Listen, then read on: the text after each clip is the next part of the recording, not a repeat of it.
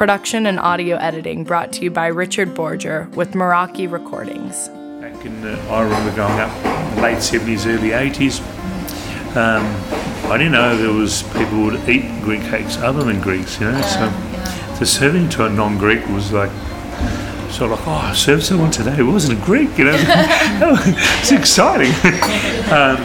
It was, and I remember Dad in the kitchen just frowned at me. So what are you talking about? I said, someone non-Greek came in, it was a different era.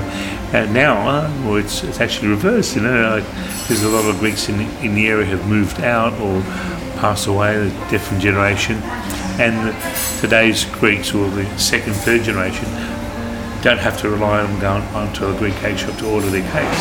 Where 40 years ago, they more just didn't have a choice. We didn't know how to communicate. We didn't have the language barrier. They felt comfortable. Melbourne not only has the largest Greek population in Australia, they have the largest Greek population of any city outside of Greece. Located in the heart of Richmond, formerly a primarily Greek suburb, Hella's Cakes has proudly served the residents of Melbourne for over 50 years. Through that time, they've had to adapt their business plan and alter their service style to accommodate for the changing times and diversifying area. Today, we learn how a restaurant works to retain authenticity and history while adapting with the city through sharing stories, food, and the passion passed down through generations. Stay with us as we learn how the past and the future of Melbourne is shaped by the Greeks.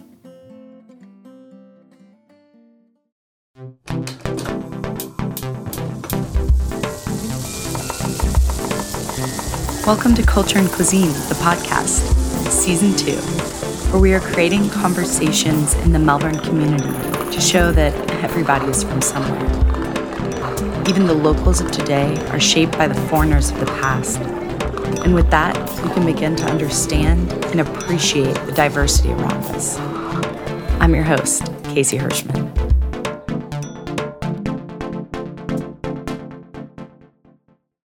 Sharing the table today is Peter Laliotis. And I'm Peter Laliotis. And my In the Field co-host, Gracie Siatu. I'm Gracie Siatu. Peter begins by sharing the origin of Hella's Cakes and how his father became involved during the shop's early days.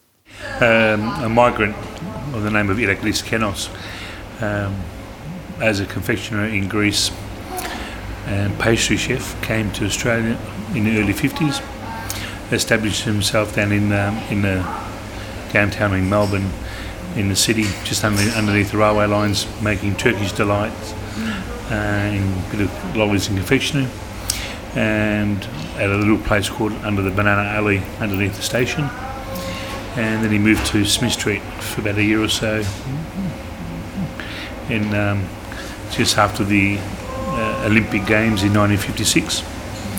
And by 1961 found this location, and by 62 he set up here as Hella's Cakes, and ever since been there.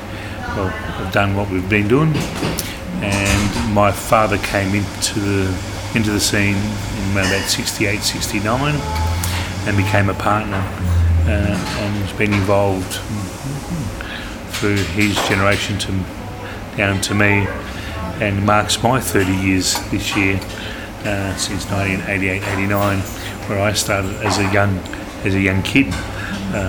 Although growing up in the shop, by the time I was 15, 16, I went to trade school and learned to trade.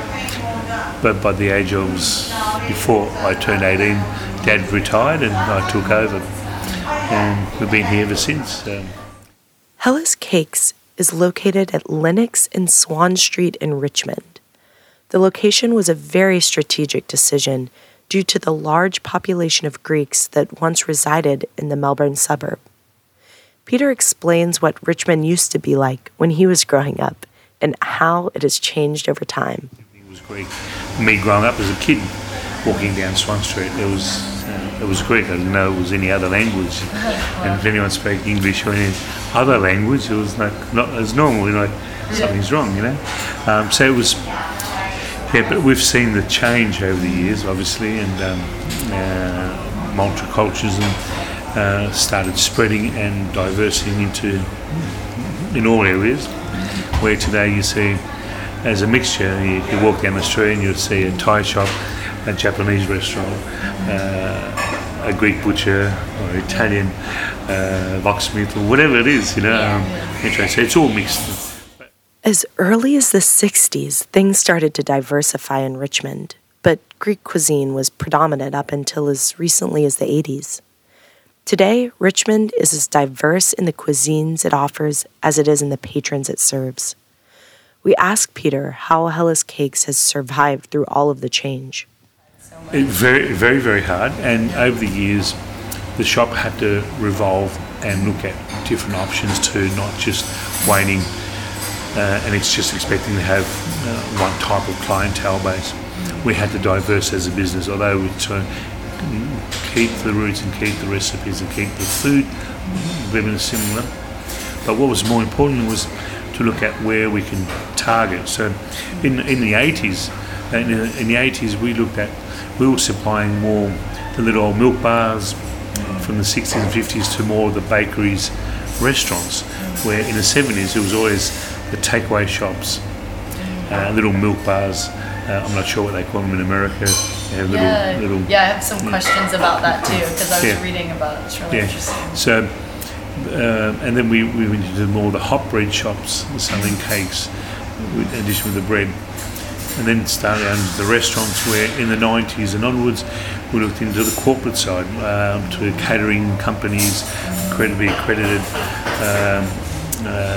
catering companies where we supplied products, if it's through schools, the major events here in Melbourne, like the Australian Grand Prix, the Australian Tennis, the major events. And we looked at diversity and looking at how we could still maintain, have a market and a niche market where, and so we're the only ones who are going to be doing this, instead of just trying to follow the trend and then change the products.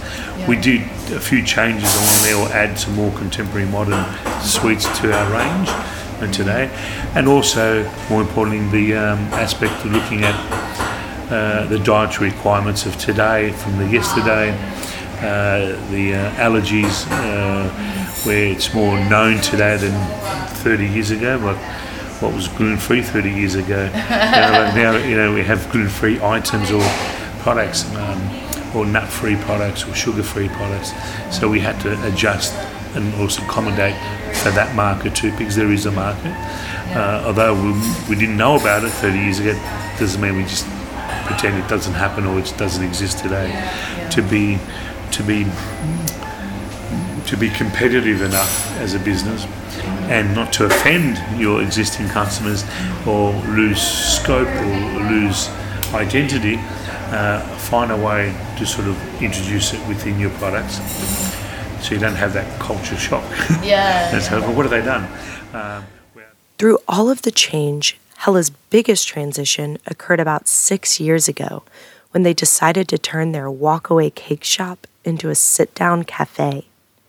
Peter shares about the decision and some of the things they did during the renovation to stop themselves from being just another cafe. I remember my father saying to me, when I was a very young kid, and he says, not to me, but I used to hear him talk and say, one day you'll be walking down Swan Street and there'll be tables and chairs out on the footpath, people were eating. And I remember me sort of, whatever, Dad. And sort of it was fun. I said, Dad, this is not Europe, I understand your background. You came from Greece, in Athens in the 50s, where you had a cake shop in the 50s and it was successful, and you worked in the basement, and upstairs was cafeteria and there's about 5,000 chairs. You had the weather, you had the culture, that culture, but here it's not going to happen, And a lot of people used to say that to him, and he was, okay. And today from here to go up the top of the end of the street, there's a lot of tables and chairs out there, and a lot of people sitting, eating, having their coffees, breakfast, lunch, fish, meat, you name it, so from a juice to whatever. So it has changed. But going back to your question, you see what's happening, how the trend is going, and where people are moving to or the cafe and what have you. We made that decision, but we took probably about 3-4 years to sort of convince ourselves that's where we want to go, because we always very precautioned to make sure that we do the transition that kept a bit of the young and old, and that's why we sort of, the way we did the cake shop, half the shop is the old with the old counters and all that, and we're the new more contemporary stuff on that side. So we did that, and having some of the old signs, and but not too much, but not too little. People, the older come in, sort of picked that up and said, I remember that counter, I remember that. And so we had sort of part of the history, and the way it's designed, even if you want to go to the toilets, you go through the kitchen, you'll see the old marble benches, the old ovens. The old ovens were from here from 1962, which we revamped, and they're still firing today, and we use those same ovens to bake our baklava and all our products. So we try to maintain sort of getting a new oven where it saves space, probably a bit of money and running costs on electricity, but we chose that so it still has that feel, that history, so you don't lose that completely and say, okay, well, they just turned to a cafe, another cafe. Today, we are used to the cafes on every corner, but Peter shares with us how things used to be in Richmond before the cafe culture came alive. For the first 50-something years, it was, you come in, buy a box of cakes and you walk out. There was no coffee, there was no sit-down tables. You just buy a box of cakes and take home, or to go visiting at a place. So the Greeks in the 70s, in the 60s and 70s, used to get together at homes, and you go visiting to a birthday or to a names day where they celebrate the saints and the name days, or just visiting on a Saturday night with friends. You never go empty-handed, either you take them a bottle of grog these days, but back then we would take a box of cakes, and so we were known for our people to come through to do a pit stop, probably go and grab a box of cakes, an assortment or whatever they like, and they drove off, and they felt good. They did the right thing by visiting someone's house. They'll get fed, but they've also provided desserts. And in most cases, you didn't even touch the desserts because it was for them, So where today that doesn't happen as what it used to be, because people will dine out now and go to restaurants, but they'll still come and buy a traditional birthday cake and have it at the restaurant or whatever. But it's also, again, it's changed the mentality and people's way of thinking. But as I said, we had to find a solution to go with the times, but not have that cultural shock by saying, well, we changed. Going back when we changed 5 years ago into a cafe cake shop and introduced food to the menu, it was like, well, you can't do that. So we had a lot of the old timers come in and say, it was much better back in those days. The food was better, although the desserts and all that hasn't really changed. But then you get the younger crew, like, I love what you've done with the space, I love what you've done. We can now come and grab a box of cakes, we can also have a breakfast and have our bugazza and then move on.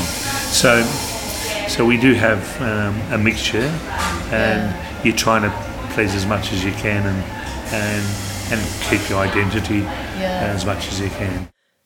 Hellas Cakes works hard to keep the spirit of the original cake shop alive and caters to its regulars. Because of the way they operate, they have staff who have been present for over 35 years. They also have regular patrons that return over and over again through the generations. Peter shares the effect this has had on how they operate. The advantage of having been here for so long, we don't do as much as advertising, because people know us in the wholesale side. People in our industry know us, that we've been around for so long, and they know they put an order in, they're going to get it, it's going to be delivered. They know what they're getting, they know their product because they grew up with the product. So there's no surprises, so we've been very fortunate, very lucky to have the history behind us, which also helps us with the marketing tools of today, or new businesses need today to get the message out there, or get to know you, or even to educate your customers and how to eat, what to eat, and what have you. And I feel really great today. I'm not walking my cake shop, and it might be 6 hours before I see a Greek person walk in, where it didn't happen years ago. It was the reverse, where it's really nice to see multicultural people, different walks of life, just walk in there and say, "Oh, we used to come in here and get cakes, you know." And we used to have Greek friends who used to bring you cakes over to our house, or they remember. So it's been really good. We've been very fortunate, very lucky. So my question, because y'all still cook, like primarily the same desserts, my understanding, but the food isn't necessarily Greek, right? No, it's more contemporary. What goes into that decision? Contemporary. We throw a few little Greek on the specials, or a bit of a twist. We do still have, as far as hot food, our spanakopita tiropita, which is a cheese pie, spinach and cheese pie, and the bougatsa, which is a traditional Greek breakfast after your hangover in Athens at about 5 in the morning, which is a custard filo pastry with cinnamon and icing sugar, served warm. And the custard is normally made with a semolina base, or sweet, or a ricotta base. And parts of Greece have that as a breakfast dish in the morning. The Cretans have it from Crete, or Thessaloniki up in northern parts of Greece. And a lot of Australian Greeks will go to Greece to have that bougatsa, that special thing at 4 in the morning after a big night out. So it's a tradition that we serve here, and some people, a lot of them come here, especially on football days, and in the mornings they'll come here knowing they're going to have a big day, they're going to have a big drinking day, so they'll come in, have a bougatsa, have their breakfast, their eggs and poached eggs and avocado and what have you, but then they'll just top it up with a spanakopita before they go to the game. So it's good, but you try to keep it simple, trying to keep it straight, and then all the recipes maintain the way Dad did them back then, and Mr. Kennels back then. So, and we're happy about that we were able to keep that sort of the same over the years and not lose the quality and what people know the product as. It's really great to see that you've maintained your authenticity to stay the same way as you were when Dad was running it. It's something that you look at and say, well, it's something unique. And a lot of people say to me, but we're losing it. It's diverse. People moved out. Richmond's not the way it was. Yes, we might be losing that part of it because now we live all across the spectrum. We get out of Melbourne or what have you. But we're still here, we're still there, and second, third generation will listen to it. My son's involved here at the shop, and he's into the sweets, and he works here, he understands that. But then again, he still, as an 18-year-old, he listens to Greek music.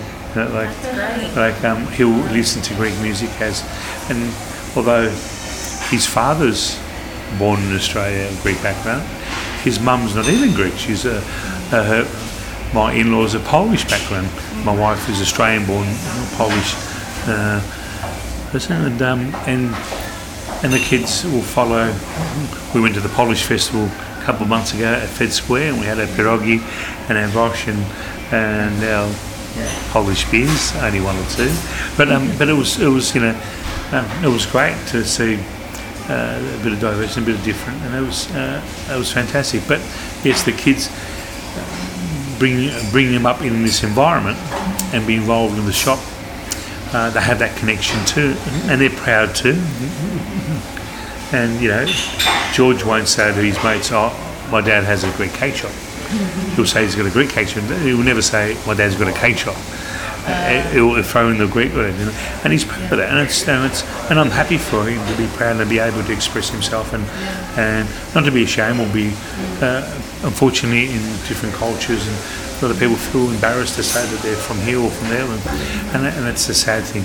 But saying that, at today's times, the kids are a bit different than what I am. I'm in 47 now. My son thinks differently, and I'm proud for him to be able to express and do and do that. And I'm rapt that he's involved to some capacity. Yeah, it's cool. So it's like he, has this ability to be connected to his roots and culture, and also be accepting of other cultures and curious about those as well, which I think is, a really beautiful thing. Yeah. And the food, and be proud to know the history about the food, the origins of the products. Like all products, it has a birthplace. We have that $1 million arguments. Is a baklava Middle Eastern? Is it Turkish? Is it Greek? Is it from Iran? Or is it where is it from? I'm not that old, so not really. But I personally believe how I've read and what I read. I believe a lot of it came from in the Persian Empire came in, and there's a bit of influence with it. And then through the Ottoman period, it sort of came out through into Greece. But then again, the baklava is a Turkish word, not a Greek word. But we still like to claim it, like Greeks. We like to claim everything. We invented everything, didn't we? So it's something. It's a healthy argument to have, I guess. Like our Turkish delight, or alukumi, we say it in Greek.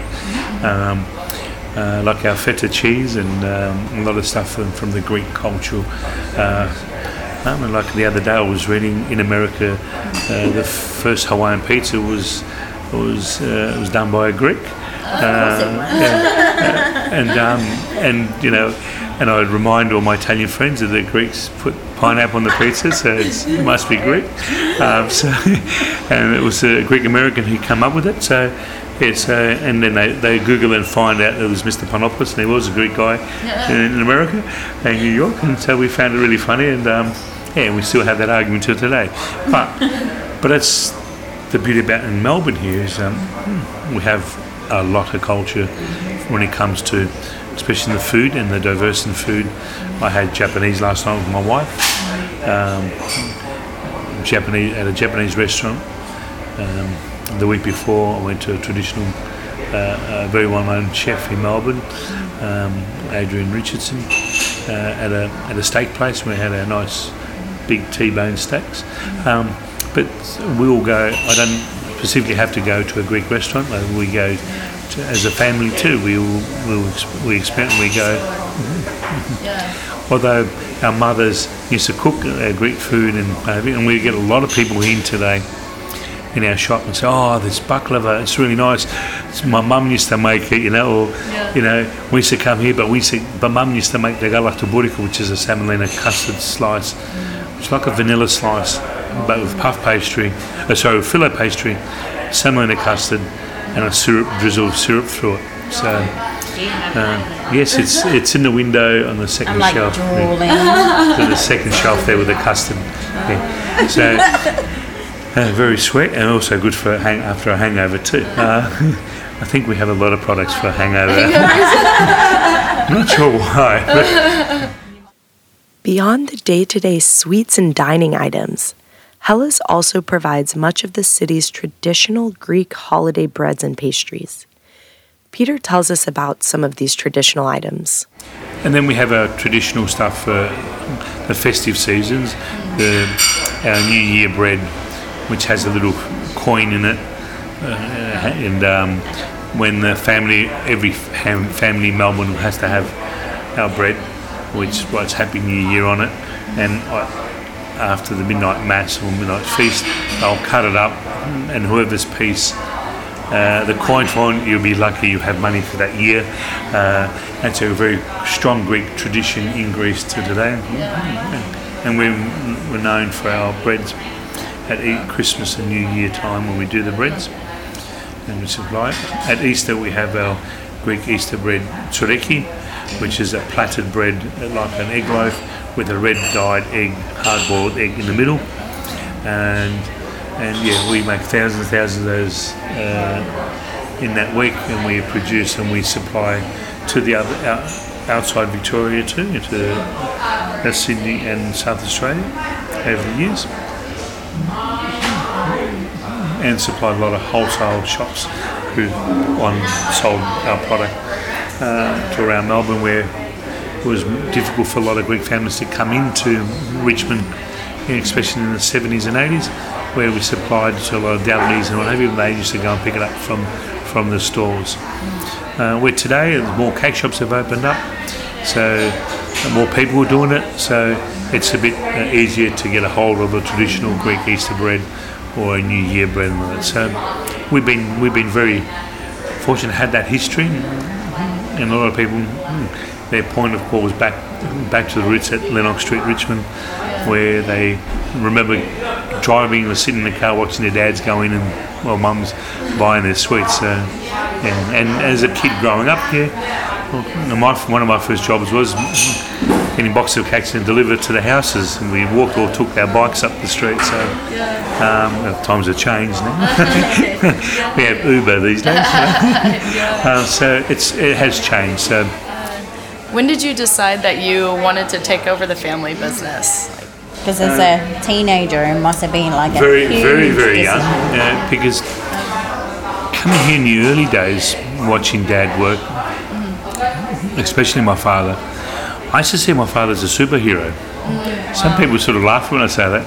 So what do you mean superhero? Well, we had Spider-Man and Wonder Woman and what have you, but Dad was my hero. It's the stuff he used to do back then. I was mesmerised by looking how he used to do things and just watched him, and he was a legend to me, look what he's created, look what he's done. And back in those days, especially the wedding cakes and all that, there was some grand stuff, like 6-7 tiers, and used to watch him and look at it. I hope it doesn't fall. And as a kid, does he know what he's doing? It was had all these questions, but it was to them it was just a walk in a park. It was huge, because the weddings back then, the Greek weddings of families, 500-600 in a wedding was the sort of the standard, back in especially in the 80s. It was just remarkable, and and staircases and fairy lights, and it was sort of we use the word woggy, very wog. It's a I think it still happens around. Yes. The word wog was what the Australians called the Greek migrants at that time. Oh, okay. More like a slang, or the slang today. At times it was offensive at a certain era, but these days it isn't. It's more like the Greeks call the Australians the skips or skippies, and then the Greeks were called wogs, and we stood out, So going back to your question, seeing Dad, that's all I wanted to do. So at the age of 15, I rolled up at William-Angus and did my apprenticeship at the trade school here in Patisserie. And just before I turned 18, Dad retired for health reasons. And although he's retired, he's 82 years old. He still makes Turkish delight. He still makes basically the sesame seed honey bars and the galata buriko, and a lot of our products that we still make today at home. It makes a hell of a mess in the kitchen these days. It was much faster back in those days, but God bless him, he's still very active and he loves it, especially in the winter months when he can't go out in the garden and look after his veggie patch. He's inside cooking. And unfortunately, we do have a very healthy rivalry between the families and my siblings, and especially my two brother-in-laws. They actually still argue that Dad's galata buriko is better than mine. So it's ongoing, and I'm actually losing at the moment. How do you determine? How do you go? Get random strangers on the street to sample them, or? No, they try it every year, and Dad's still better than yours. And so Dad sits there and has a bit of smirk in his face and pretends he doesn't hear any of that. My siblings and sisters and my brother-in-laws and now the children, nephews and nieces all let me know about it. We take a step back and try to understand a bit more about the initial contribution of Greeks in Melbourne. Before supermarkets were open late or 7-Elevens came into existence, Greeks ran milk bars around the city. Although few are in existence still today, the stores were a large part of Melburnian society beginning in the 40s. Peter gives us insight into what the milk bars were for the community from the 40s through the early 90s. It primarily sold milk, cigarettes, your newspaper every morning, and daily products, from toilet paper to chocolate bars, milkshakes. A convenience store. Yeah, well, supermarkets and all that were closed, 5 o'clock shut.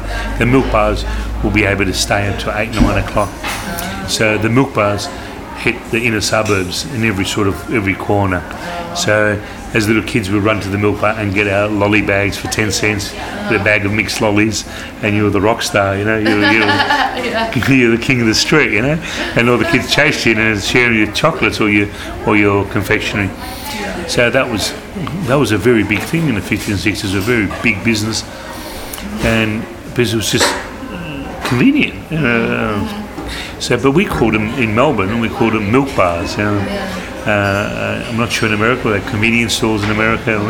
And a lot of milk bars in the cities where the Greeks open, they'll have a bit of diversity in there. So they'll throw in some sweets, not just a pie or such. They'll have some sweets. So we used to supply something like 50, 60 milk bars within the city of Melbourne, within the 5k radius within the city of Melbourne.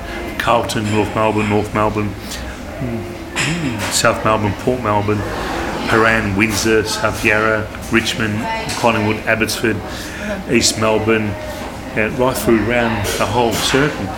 I think we used to go as far as Northcote, which is about 6 k's out, and you know there was like 50, 60 milk bars that we had our lines in there, and you could order a birthday cake through them.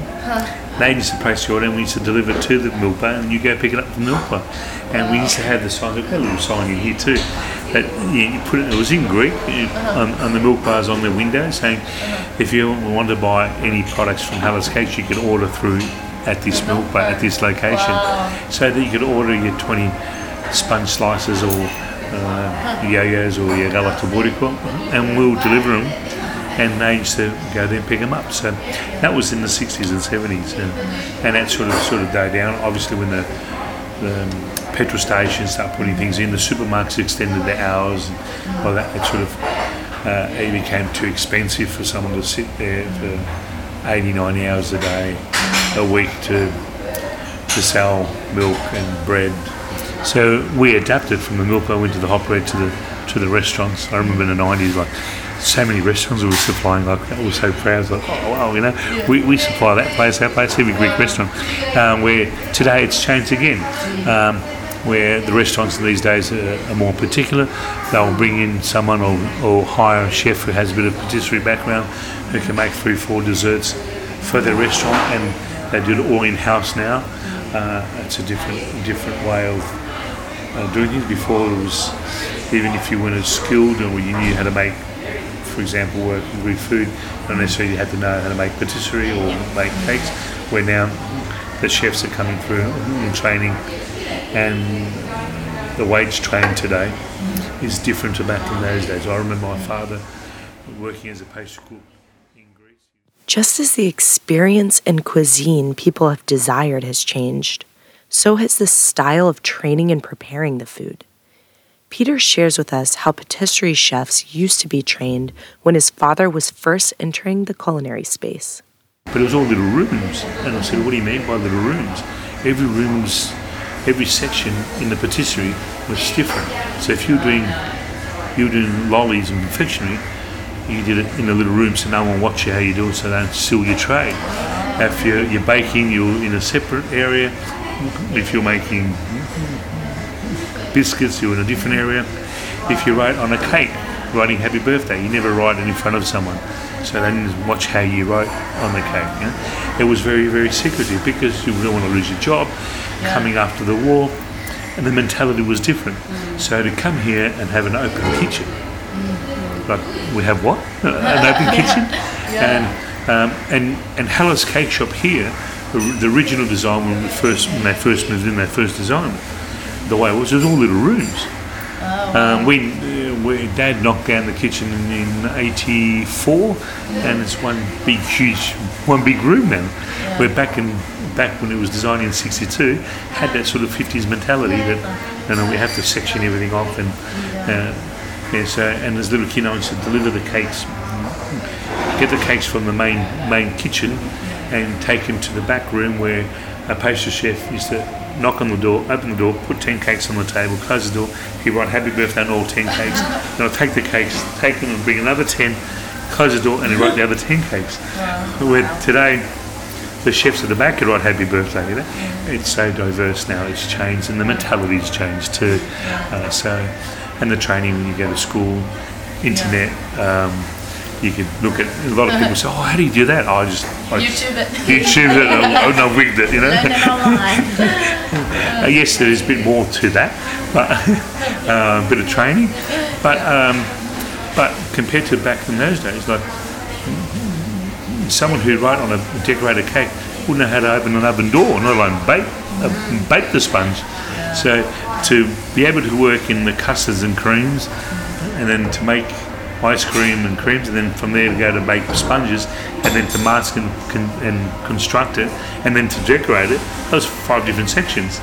And if you were lucky with an employer where you were employed and moved you on from one section to another, you will become instant rock star. But back then it's just very rare that it sort of happened. So where today you go to college and here's your then you just do start from clean your tray to pipe your biscuit, and you dip it into the chocolate, you temper your chocolate and you dip it in there, and you do your own fillings, and you learn all that today. Yeah, so mentality's also changed. Yeah, I had no idea. That's so interesting. Yeah, and I'm sure even in America, where a lot of migrants came to America in the 50s and 60s from Italy, Greece, Egypt.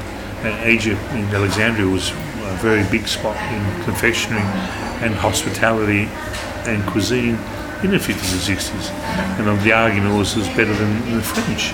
The French after the 70s and 80s were known or got their names out there in Piata and French cuisine, whatever. But in Alexandria, they were more ahead of their time than anyone in Europe put together.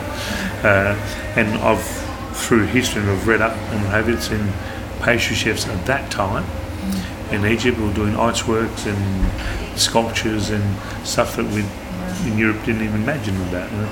And then coming to Australia and introducing those products into Australia, like what? Yeah. What is that? You know? A lot of people used to come and say, what is that? And I said, balaclava. And I said, no, it's not a balaclava. It's a baklava. But saying that, we have diverse so much, and we still are. Can you tell us about, so you're well known on the street, you know, like someone that will know you and be like, hey, that's a baklava guy. So you were telling us that you have judged. Yeah, it was just a couple of days ago, the Lonzo Street Festival, the Greek festival, and then Antipolis Festival, which has been going for a long, long time down in Lonzo Street. They had massive crowds, hundreds and thousands go through there. And every year they have guest entertainers, singers from Greece fly in and do the concerts, live concerts, free concerts. And all the marquees, the Greek dancing, the cultural stuff that they do. And this is the second year that they're running My Baklava is Better Than Yours, and their Pita Pride. The Pita Pride is the spanakopita and all the different pitas with different fillings from cheese and spinach and all potato and leek. And they do all sorts of pitas. So we was asked to judge this year with another 5 food critics, and so I ate Saj baklava. I don't think I can eat one for another 6 years until next year, I guess. So I took part in that. It was really great. It was really good, and they were from home. I don't know who made them because you don't get to know, and it wasn't easy because there's some really good products out there, and a lot of people who participated put a lot of effort, and a lot of more contemporary stuff this time around, which was really good. So they gave it a bit of a twist to a traditional rectangular baklava. and experiment with different type of fillings and the way they presented it, different, and infused it with different type of syrup flavors and all that. So it was really good. Some were okay, some were really interesting, but in general, it was fantastic. It was great, and it was great to be part of that. And I felt really good because when they invited me, they were like, over the moon, oh, you can come in, and that was good. I mean, I got some good feedback, and yeah, we'll be presenting it on Saturday. The winner, I'm not sure what they've won. They've won some major prize, and the bragging rights, I guess. And it was good. It was good to be part of that, and back to the community, and very, very rich in culture as far as the festival. So, do y'all do anything else, to help educate the community about Greek culture? Myself personally, I've been in education for 10 years, between 2002 to about 2011 to 11-12. I was training. I'm also an educator and taught patisserie. Introduced filo pastry back then to William Angliss, and did savoury products and introduced into the curriculum. So I was involved in that sort of back in the 90s and mid-90s, but I also taught, and I was a hospitality and more patisserie coordinator, and ran patisserie courses, accredited courses in Australia, delivering patisserie, and within that introduce Greek products, or the filo pastry products more importantly, into the curriculum. So instead of just doing puff pastry and Danish pastry, we had filo pastry in the curriculum. So I was really proud of that time, because it was almost introducing it to a group of professionals and had no idea what the hell you're doing. Yeah. Like, what is that? How do you bake that? What is it? How do you do it? How do you handle it? And for me to be there and sort of showing them, I felt special, and they made me feel special too, because nothing better when you're teaching someone who are actually so keen, more excited that they're than you are. Yeah. And so, okay, I'm going to make an effort and make sure deliver, because they're showing me not 100% but 200% that they want to see what you're doing, and that sort of inspired me by introducing to the group to actually teach as a whole patisserie. So I remember going to a very famous fish and chip shop here, and rolled up. We ordered with the family. You had to order at the counter and then go sit down, get the number, sit down, type of experience. And I ordered, and the lady goes, no money. I said, sorry? He goes, no money. And the chef said it's okay. I said, who's the chef? And there was some student waving at me like, oh, you're my teacher 6 years ago or 10 years ago. I was like, oh no, you can't do that, sir. Oh no, they just wouldn't take the money. It's like, oh, what do you do? We're going to have an argument. So it was good. It's good that what's really good now is seeing those students within the industry, and presenting food and cooking, and have done really well for themselves too. So it's good to see it, that sort of you give back something to the community, but also in education, and you're seeing it. It's got someone somewhere, and it's very rewarding, very rewarding. We wrap up the interview by asking for Peter's advice to anyone who is looking to make it in the culinary world. Well, first and foremost, you need to embrace it, be proud, and if you want to express that within your work, if it's in patisserie or if it's in the restaurant and commercial cookery, and if it's your heart telling you want to do it, you should go out and do it. And trying to do as much as you can. Travel is a very important thing in our industry. And I'm not just talking just hitting the Greek islands and drinking and having to get a bugatti in the morning. Is go to different countries and look at their presentation, their food, their produce, and how they execute it, and it's very, very important. And you still go back to the roots in the Middle East, or go into Greece, and see how they produce it and how they make the products. And as I said early on, you never stop learning when you're in this industry, which is probably why it's kept me going for so long, is I have the attitude. I can learn from the next young kid who comes in here. I can learn something from him too. And if you have that attitude, you'll be in the industry for a long time and you'll be enjoying it. If you don't enjoy it and you can't express it, because the products talks for themselves, and if you're not giving 100%, my staff can tell me when I'm having a bad day. So, whoa, this is not working. So maybe someone has to do it. So, and you can see it. And so, a lot of people say, well, what are you talking about? Well, yeah, you can, especially in patisserie, you definitely can, and in commercial cookery, you can see it. So you have to enjoy it, you make sure it is what you enjoy, and go for it. Thank you. Yeah, I love what you said too about to enhance a product, you have to embrace diversity almost. Well, you have to embrace it, of course. So, that's much to learn. That comes first. And say, okay, now Pete showed me how to do this. Now let me see how that person does it, and look at it, and then you pick and you work out how it'll work for you. Not necessarily my way is the right way, and have that in here in the kitchen too. So well, this is the way we're doing it. This is the way we want the end product. You work out how you get to that result, what suits you, but you can't change that. I'm happy to see the change, and we can introduce it, but that's the fundamental thing. But you have to embrace it and understand everything that comes with it. Yeah, that's awesome. So my final question, what's your favorite Greek dessert? That's a hard one. She's laughing down there. Bugats. When we hung over, Bugats is probably a nice product to have in the morning. But I like the almond macaroon, the amigdaloto, where we used to fill it with apricot jam. These days we fill it up with Nutella, and still with apricot jam too if you want. But my all-time is me chocolate baklava that we do here. Which you can eat frozen, you can crunch it up, blend it, put in ice cream, and all sorts of. So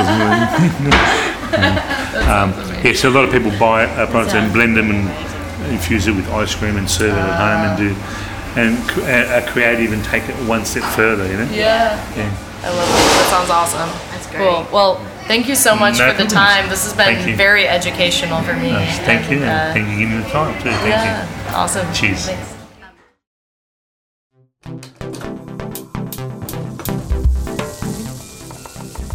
Production and audio editing brought to you by Richard Borger with Meraki Recordings.